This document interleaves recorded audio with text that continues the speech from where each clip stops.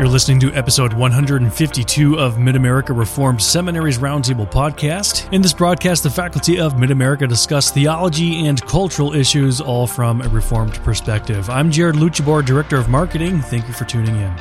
In today's episode, Dr. Venema addresses some of the assaults on the doctrine of justification. Now, one may sound very familiar to you, that being federal vision theology, and the other being the radical antinomian anti-lordship salvation views of Zane Hodges. Take a listen.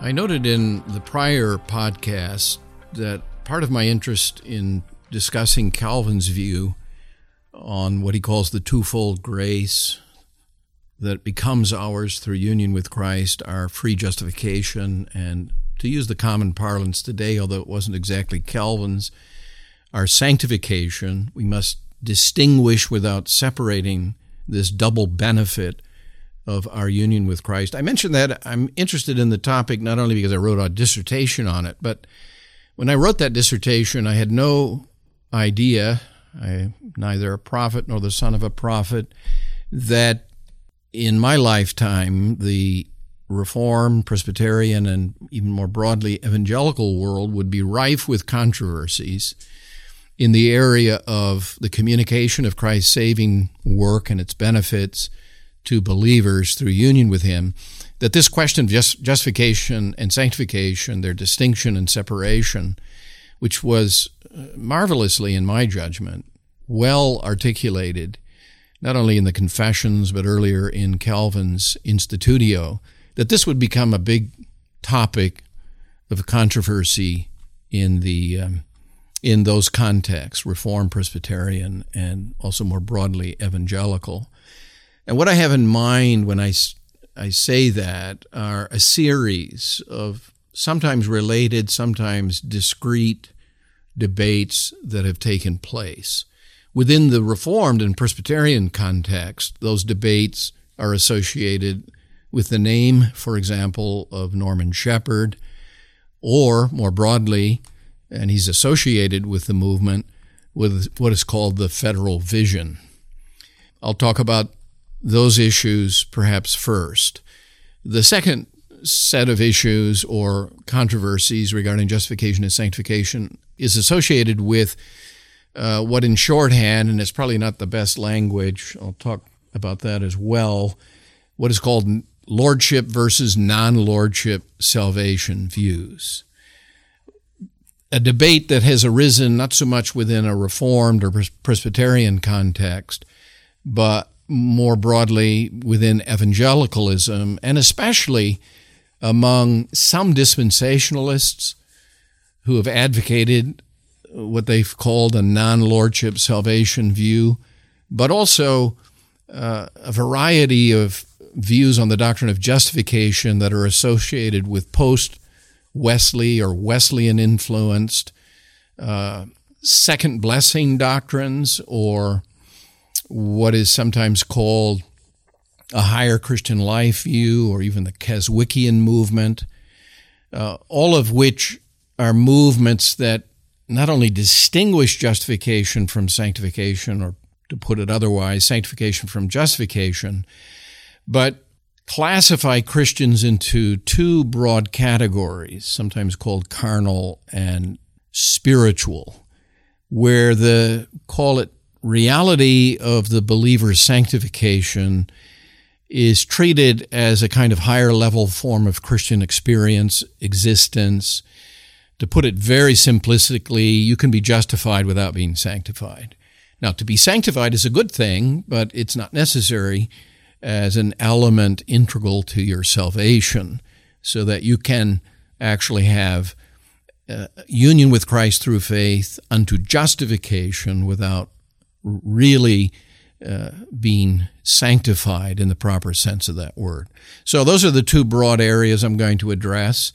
I'll start with what I've called the position of Norman Shepherd, and more broadly of advocates of the so-called federal vision. Happily, I think the debates relating to federal vision have somewhat ebbed, died down in recent discussion, largely because most of the confessionally Reformed and Presbyterian churches undertook studies of the issue and repudiated, and properly so, some aspects of the teaching of proponents of the so-called federal vision.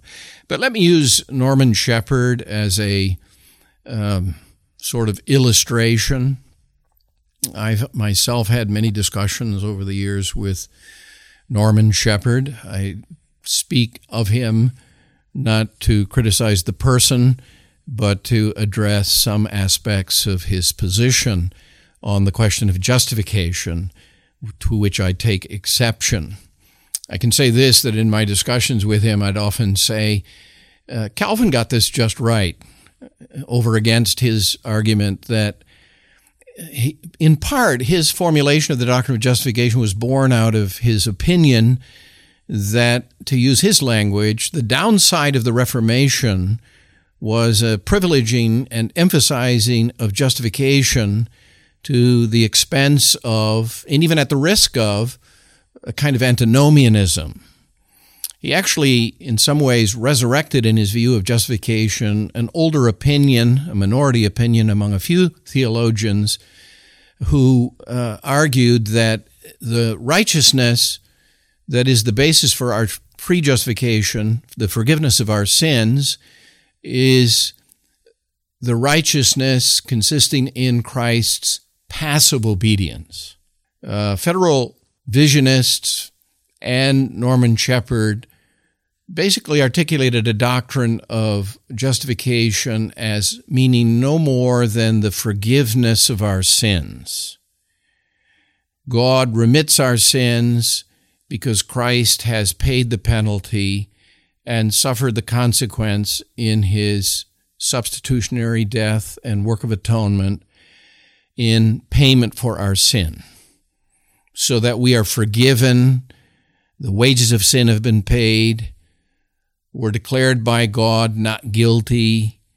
All of those things are true, and they're affirmed by Norman Shepherd and by many federal visionists. But what is critically important is that he also refused to affirm, and federal visionists likewise refused to affirm, that the righteousness upon which we are justified includes also the full curriculum of Christ's active obedience.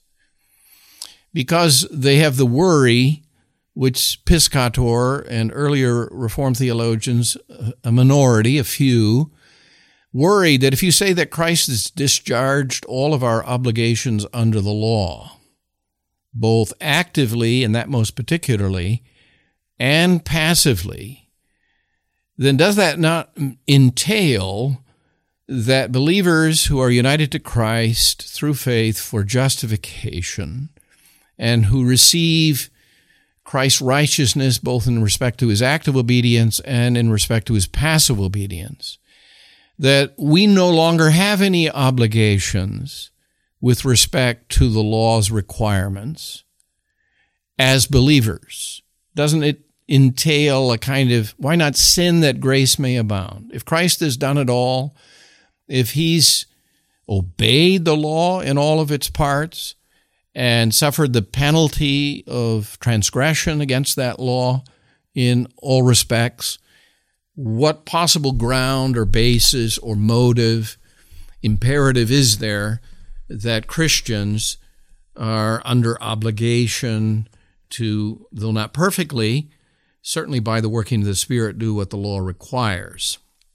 And so you find within Norman Shepherd's formulations and those of the federal vision proponents an argument that works, though non-meritorious, they don't merit our acceptance with God and our salvation, are a necessary instrument, because the faith that justifies is a penitent faith, an obedient faith, a faith that is ever accompanied, to use the language of the Westminster Confession, by good works as its necessary fruits.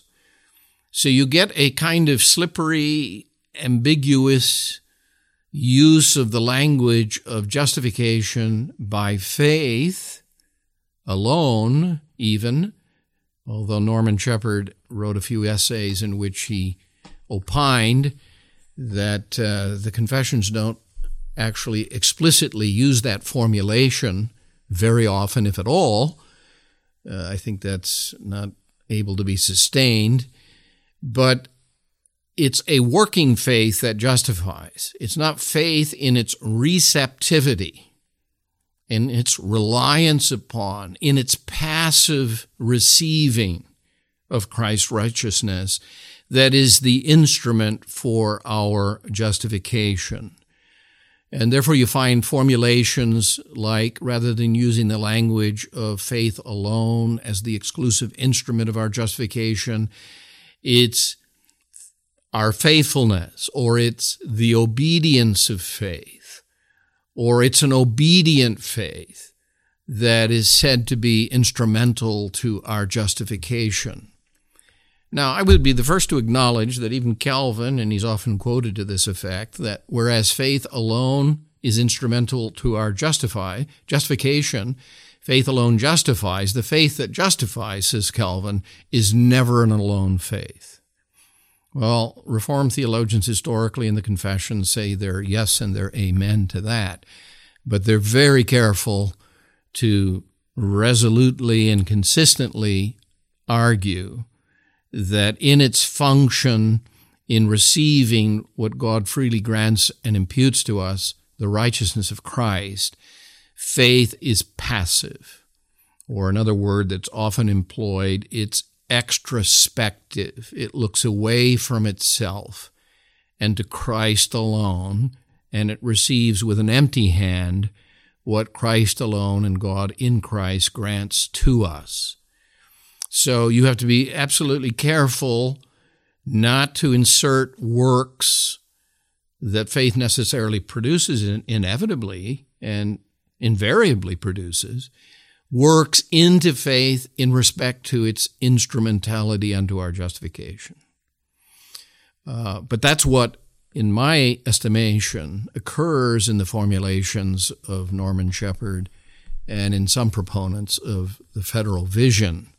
They collapse, to use Calvin's language, they confuse the double benefit. They do more than simply insist upon their inseparability. They conflate them. And it's a complicated topic, and I've oversimplified things. It goes to questions as well regarding the formulation of the doctrine of the pre-fall covenant of works and the post-fall covenant of grace, and a reformulation by Norman Shepherd and Federal Vision proponents of that pre-fall relationship. But that would get us into, at least at this juncture, the weeds. Let me turn to perhaps a better known more broadly within evangelicalism debate, and that is it possible to say or to affirm that believers through faith could be united to Christ and receive the free grace of justification without being sanctified? And I'll focus largely on proponents of the so-called non-lordship position, many of whom are dispensationalists and who take the radical contrast between the dispensation and the Old Testament economy under Moses, which was a dispensation of law, and they contrast that radically with what is ours in Christ, which is a dispensation not of law, but of grace. We're no longer under the law.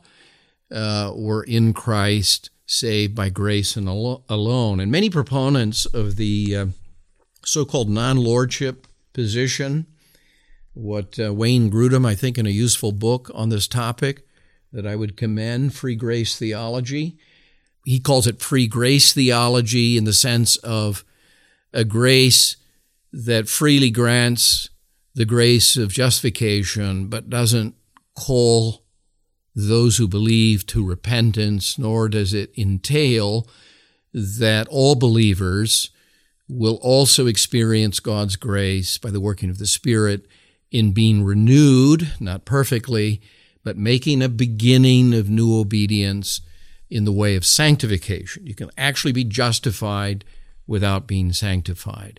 Interestingly, in the comments on 1 Corinthians 3 in the Scofield Reference Bible, there's a very important footnote that argues when Paul says to the Corinthians, I cannot speak to you as those who are spiritual, but as those who are carnal. A distinction is made between the spiritual Christian who receives Christ not only for justification, but comes under and acknowledges his lordship and dominion, and by the sanctifying work of the Spirit are renewed in righteousness, and a so-called carnal Christian, where Christ is not yet enthroned. Sometimes the language is used, you receive Christ by faith, but you don't surrender to his lordship. You've not yet surrendered. Zane Hodges and others have argued for this position as dispensationalists quite radically. They'll even argue, as Zane Hodges has with respect to James 2, that James is not really talking about salvation there. He's talking about a faith that is flourishing. So the carnal Christian who is justified but not sanctified can have a faith that is literally dead, workless, not accompanied by good works. And they actually maintain, this is an interesting historical point, that they're saving the Reformation. They're protecting the Reformation's view on this question from a kind of nomism or legalism that says works are an integral component, a necessary aspect of what it means to belong to Christ. Well, that's a somewhat inadequate description of the debate regarding so-called lordship salvation. I don't like that language. It's not as though we're talking about two different things. Let's just use the language of salvation and ask the question, what belongs to our salvation when we are by the Spirit brought into union with Christ?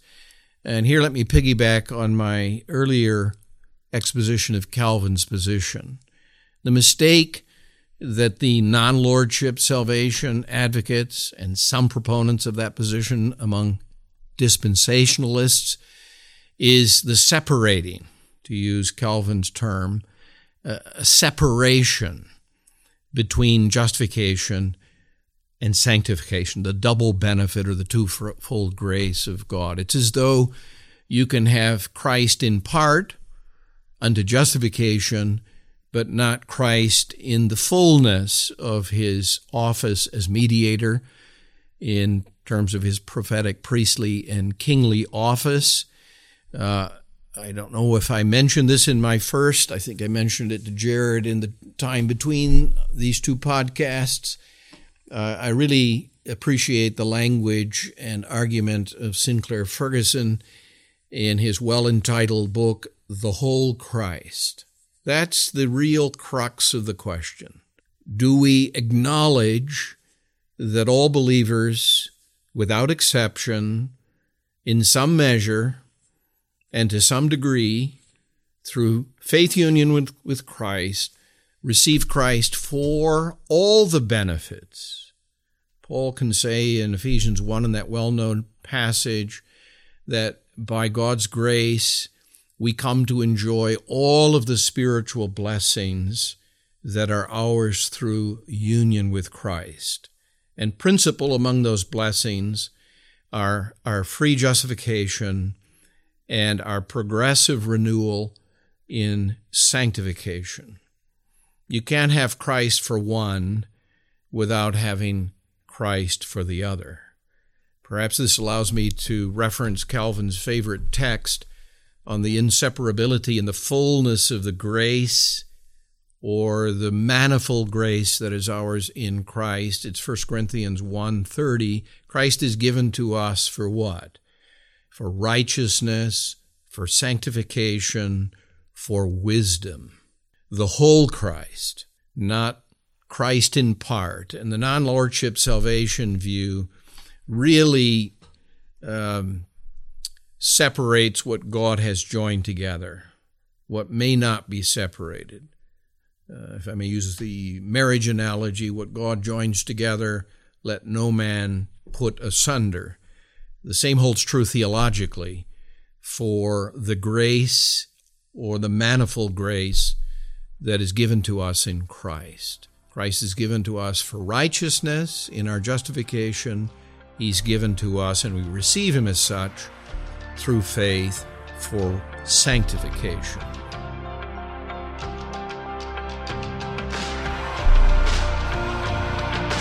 Tune in next week as guest lecturer and professor of ministerial studies at Divine Hope Reformed Bible Seminary, Reverend Paul Ipema, gives us a timely word on Christian counseling in pastoral ministry, titled Reclaiming the Cure of Souls in an Age of Pastoral Confusion. For more podcast episodes, you can find us on our website at midamerica.edu/podcasts, and wherever you listen to your favorite shows, be sure to search for and subscribe to Mid-America Reformed Seminary's Roundtable. I'm Jared Luchbor. Till next time.